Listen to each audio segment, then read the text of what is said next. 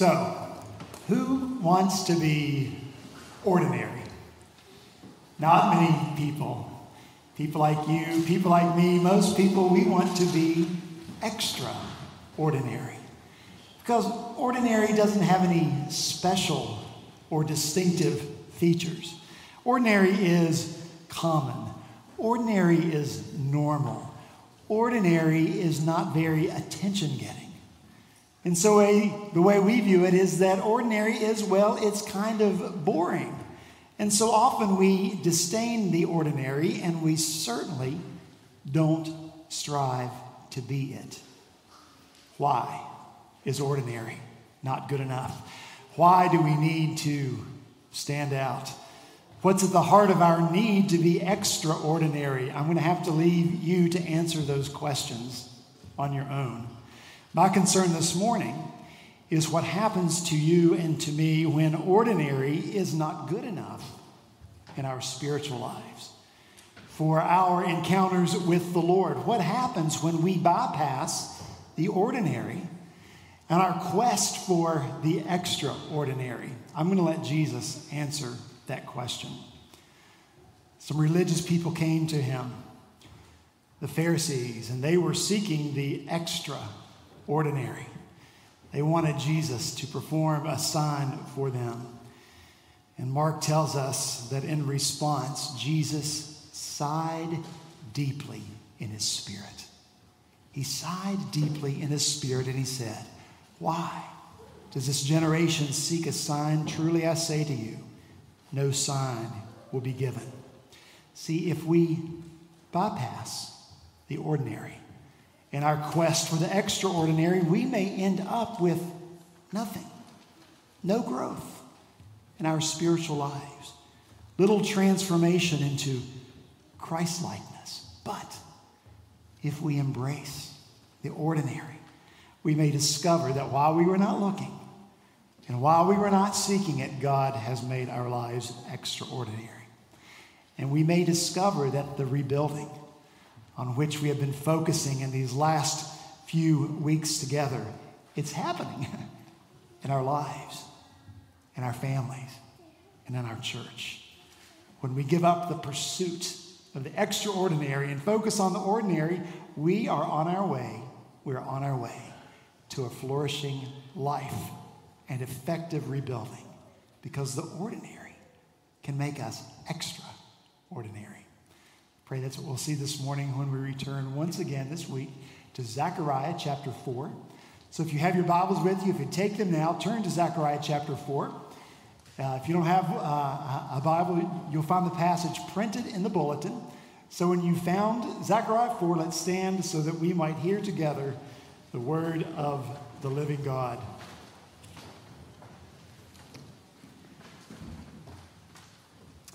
This is the word of the Lord, Zechariah chapter 4, beginning in verse 6. Then he, the angel, said to me, Zechariah, "This is the word of the Lord to Zerubbabel. Not by might, nor by power, but by my spirit, says the Lord of hosts. Who are you, O great mountain? Before Zerubbabel you shall become a plain, and he shall bring forward the top stone amid shouts of grace, grace to it." Let's pray together. Father in heaven, once again, we thank you for your word. We thank you for the depth of it, the richness of it. We thank you, Lord, that on these few verses, we can focus week after week, and still there's more and more truth for us to learn from you and through the power of your Spirit. So we ask now, Lord, that you would fulfill your promise, and you always do, because you are always faithful. We ask now, Spirit of God, that you would join this reading and hearing of your word, and that you would bring life, you would bring transformation in us, that because we're here together around your word, we would become more the people you've called us to be, doing more and more of the things you've called us to do. For we pray these things in Jesus' name. Amen. Thank you. You may be seated. And just to remind you, as we return again to Zechariah chapter 4, our goal in these weeks has been to understand what God means when he says, by my Spirit. What does it mean? And it's vital that we understand the meaning of this phrase because a choice has to be made by all of us, by you and by me. The choice is this: either you and I will be in our lives and do in our lives by our own strength and by our own power, or we will be in our lives and do in our lives by the Spirit of the Lord of hosts. One choice brings about flourishing to our lives. The other choice brings its opposite, frustration and futility. Well, God tells Zerubbabel which choice to make. He is to set aside his might. He's to set aside his power in favor of by my Spirit, says the Lord. Then, when that choice is made, flourishing is going to mark the life of Zerubbabel. And all that God has called him to do, the mountain of debris that's facing him on the Temple Mount, will be cleared away. The temple that God has called him to rebuild will be rebuilt by the Spirit of God. You and I have to make the same by my Spirit choice. But if we're going to lay aside one thing, which is our might and our strength and our power, and pick up something else, we have to know what we're picking up and how to use it. And so last week, I made 2 observations about what by my Spirit could mean for our lives. The first observation is it means that you and I must be dependent people. We must be dependent people, and the reason is because we are broken people. The rubble over which Zerubbabel is looking at that temple site, that represents our lives. They are broken. The best among us, the brightest, the most beautiful, all of us are broken because that's what sin does. Sin breaks everyone and everything. It breaks our relationship with God first and foremost. It breaks our relationship with other people. It breaks our relationship with ourselves. We forget our identity is made in the image of God, adopted sons and daughters of the living God. It breaks our relationship with ourselves. Breaks our relationship with our physical bodies. We don't just get to go to glory now, be confirmed in it. No, now we have to pass through death, which is often accompanied by physical pain and suffering. We have to go through death in order to get to life. Sin breaks everything. We can't fix ourselves. We can't put ourselves back together. That's why we are dependent. Only the Spirit of God can do those things. So we've got to be dependent. Secondly, observation, we've got to be available. We have to show up for life. Now, last week, one of our sweet covenant children thought I was saying, shut up. And she told her daddy, Pastor said, shut up. Show up. We have to show up for our lives. It means in our lives, we have to be available. We don't get to know the when, the where, the what, the why, the how of the work of the Spirit. No, you and I are just available for the Spirit of God to use us, to work through us. We allow the Spirit of God to set the agenda. So 2 observations. We're dependent, we must be dependent, and we must be available. Thirdly, this morning, new observation. By my Spirit means that we must be focused. We must be focused. Now here's a very simple question and answer from Scripture. Psalm 121. Here's the question. Where does my help come from? Simple answer. My help comes from the Lord. It doesn't get much simpler than that, does it? It's one of the most focusing verses in all of Scripture. If we want help, we must look to the Lord. And that's why the psalmist said, as he wrote this, I lift my eyes to the mountains. Those mountains around Jerusalem, Mount Zion itself, on which was the temple of God, the manifestation, the physical dwelling place of God on earth. That was his help. By my Spirit, then, means focusing our eyes on the Lord. He is our source of hope. He's our source of help. Now, the people that Zerubbabel had available to him, had at his disposal for the rebuilding of this temple, did not have that focus, even though they believed it to be true. Nothing in Scripture indicates that these people did not value the temple or that they did not believe it was important to be rebuilt. They believed it was important. The exile had changed these people. Now they were back in their land and they were determined to obey the Lord. As a matter of fact, from this time forward, these people would be known as people of the book. Such was their desire to obey the word of the Lord. However, when life happens, people have to prioritize. People only have so much bandwidth available. If every day is represented by 10 $1 bills, that's what we have every day to spend, and we have to choose where we're going to spend them. And you and I and all people make that determination based on where we think our help and where we think our hope will come from. If you believe this thing will help you, you'll invest $1 there. If you believe that thing will help you, you'll invest $1 or $2 in that place. All of us are always making investment choices. It's the choice. By my might and by my power or by the Spirit of the Lord of hosts. Well, these people chose the former. Though they sought to be faithful to the Lord, they believed their real hope and the real help lay within their power, and so they focused and invested their resources, their dollars there. Though they valued the things of the Lord, they valued other things more, and so they invested and focused in those places. The prophet Haggai tells us what happened. Instead of focusing on the temple and investing in it, the people began to focus on building their own homes. We're not exactly sure what that looked like. Maybe they were building bigger homes. Maybe they were just building better homes, investing in the upgrade, the quartz countertops. Maybe just better furnished homes. They were focused on their jobs, working hard, and it was providing them plenty of resources, plenty of clothes to wear, plenty of food to eat, plenty to drink. Who knows? I don't know. Maybe they were also focusing on camel pooling their children to every activity under the sun. But at the end of the day, their $10 were definitely spent.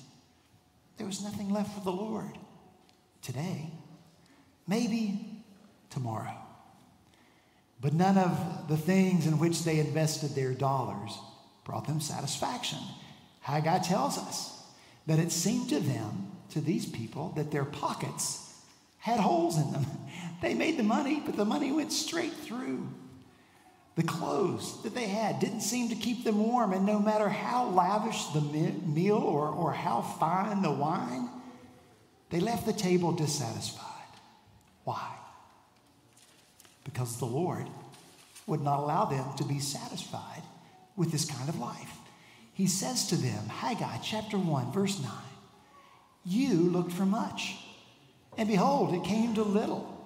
And when you brought it home, I blew it away. Why? Declares the Lord of hosts. Because of my house that lies in ruins, while each of you busies himself with his own house." I love it. God unashamedly takes the credit for their dissatisfaction. You brought it home, I blew it away.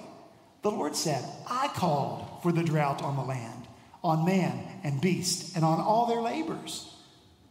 And then, when the Lord had his people's attention, he asked this question: Is it a time for you yourselves to dwell in your paneled houses while this house lies in ruins? In other words, where is your focus?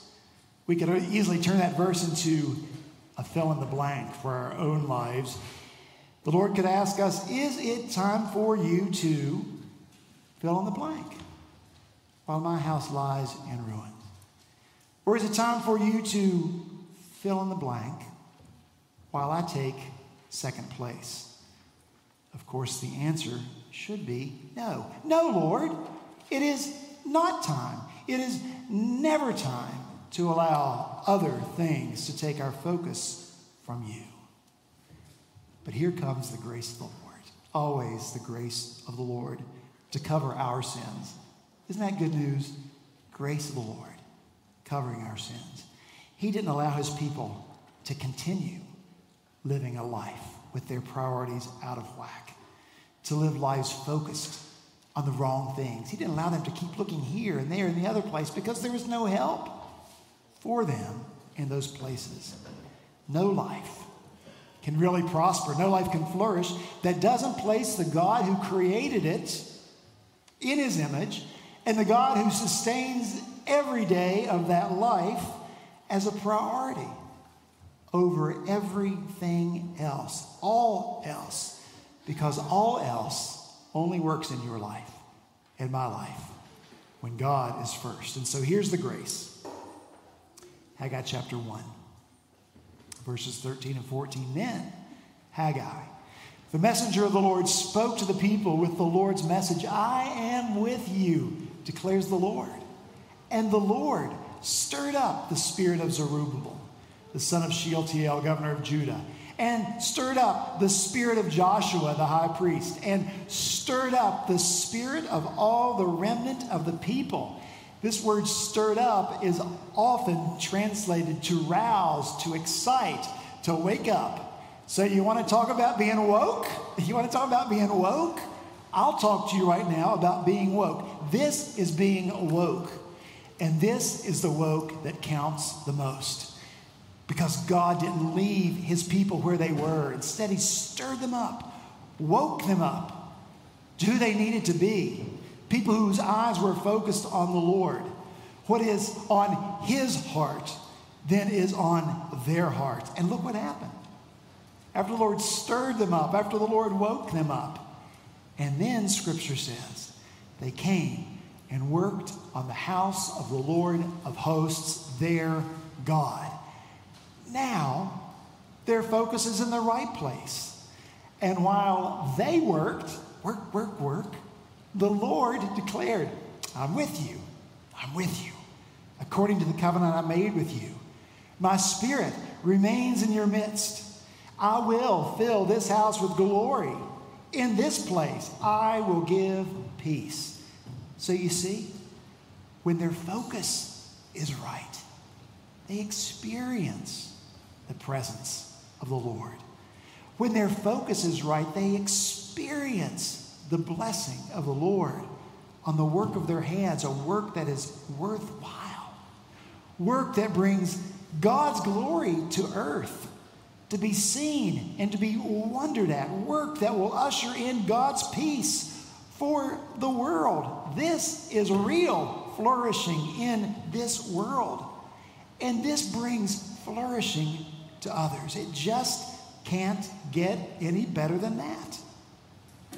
And all because God in his grace refocused his people, woke them up, stirred them up. And that satisfaction that had been so elusive to them, they just couldn't find it. They discovered it when the Lord stirred them up and refocused their lives. I don't know about you, but I long for this kind of by my spirit stirring of God. I long for this by my spirit awakening. I long for this by my spirit refocus, because I know apart from it, there will be no effective rebuilding in any of our lives. Rebuilding of families, lives, churches. So where are we going to find it? This focus, this stirring, this awakening. I believe the pattern is the same for us as it was for God's people in the day of Zerubbabel. Haggai tells us that God spoke his word to his people, that they obeyed the word of the Lord, and the Spirit went to work. God spoke, they obeyed, the Spirit worked. God met them in their obedience. God enabled their obedience. He worked through their obedience. That's the ordinary way that God works. Not the only way, but the normative way, the ordinary way. Word, Spirit, obedience. Word, Spirit, obedience. It's simple. It's not spectacular, and that's why it's good for us to be ordinary. And it's why you and I don't need to seek extraordinary work of the Spirit. The Spirit can and has and does and will continue to do spectacular things in this world. No doubt about it. But that's not his normal way in your life and mine. And so again, as we seek to discover what this by my Spirit means, this is what it means. It means that you and I show up where the Spirit of God says that he'll show up, focusing our attention in those places. Once Jesus said to an invalid who was by a pool, he asked him, "Do you want to be healed?" And the sick man answered, "Sir, I have no one to put me in the pool when the water is stirred up.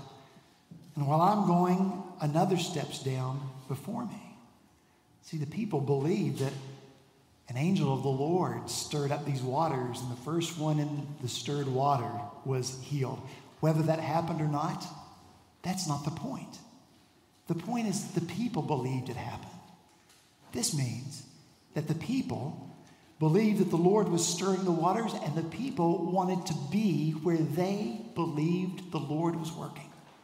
The people wanted to be where they believed the Lord was working, and so it should be with us. So we should want to put ourselves in those places, immerse ourselves in the places where the Spirit of God is at work. It means putting ourselves in the Lord's path. Jonathan Edwards called it placing ourselves in the way of allurement, putting ourselves in the Lord's path. That place, that pool, we call the ordinary means of grace. The ordinary means of grace. That's where the Lord works.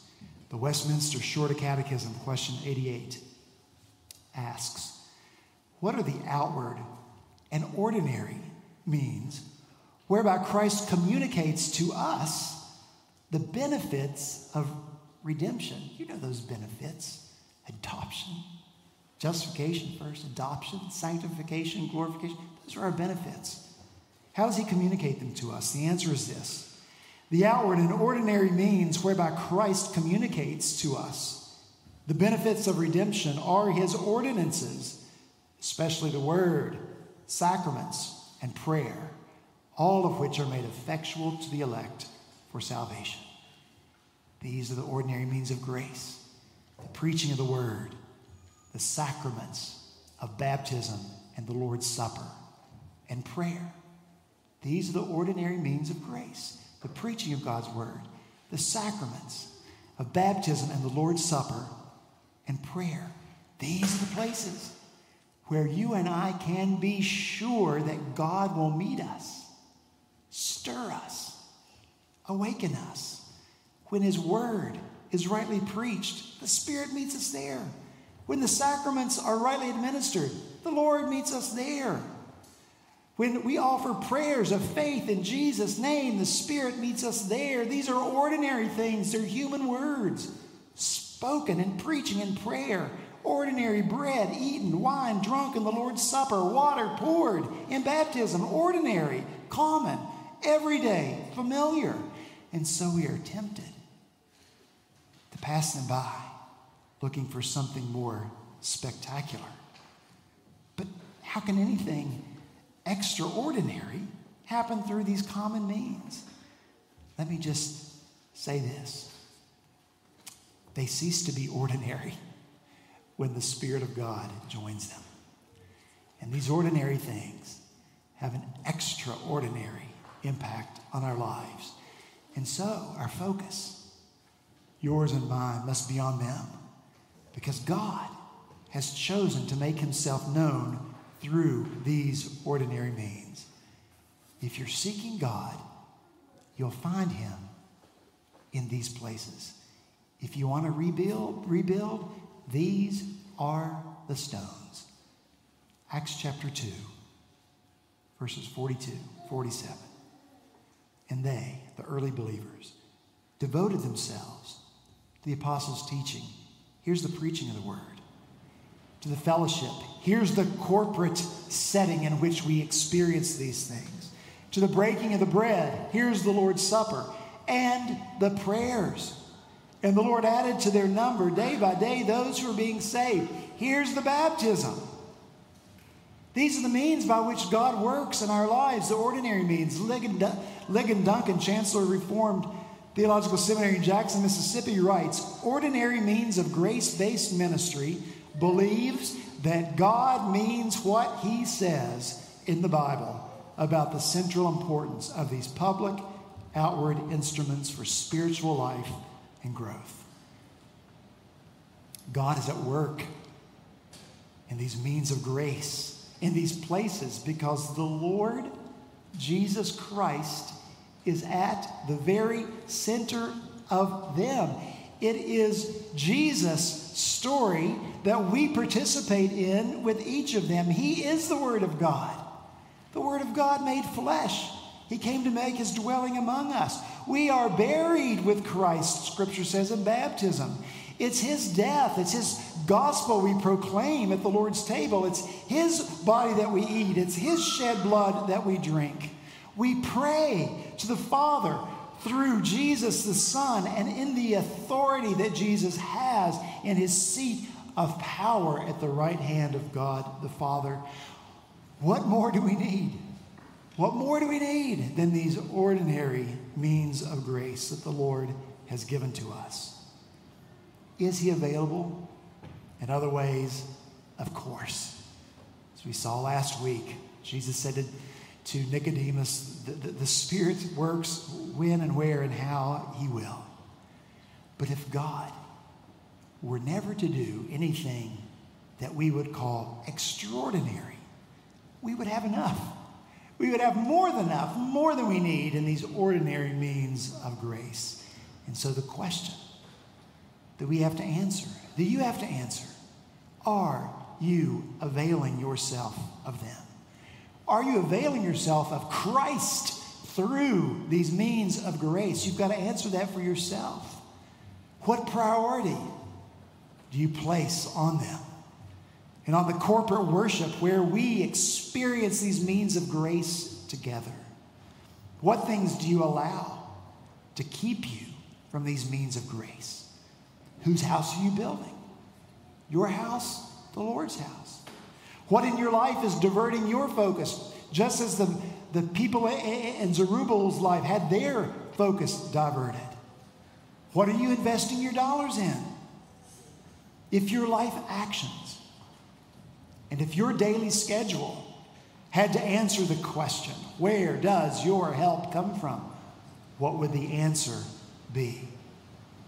The answer must be, my help in all things comes from the Lord. We've got to lift our eyes up to him, focus on him. He's found in these very ordinary means of grace. These are the places where the Spirit of God shows up, enlivens our heart, inspires our souls, causes us to want to be about his work. We must meet the Lord where the Lord promises to meet us. I'll say it again. We must meet the Lord where the Lord promises to meet us.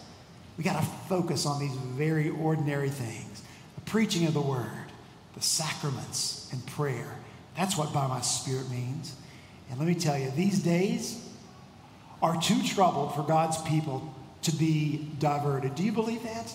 These days are too troubled for God's people, for you and for me, to be distracted, to be looking for a different way, a better way, a more spectacular way.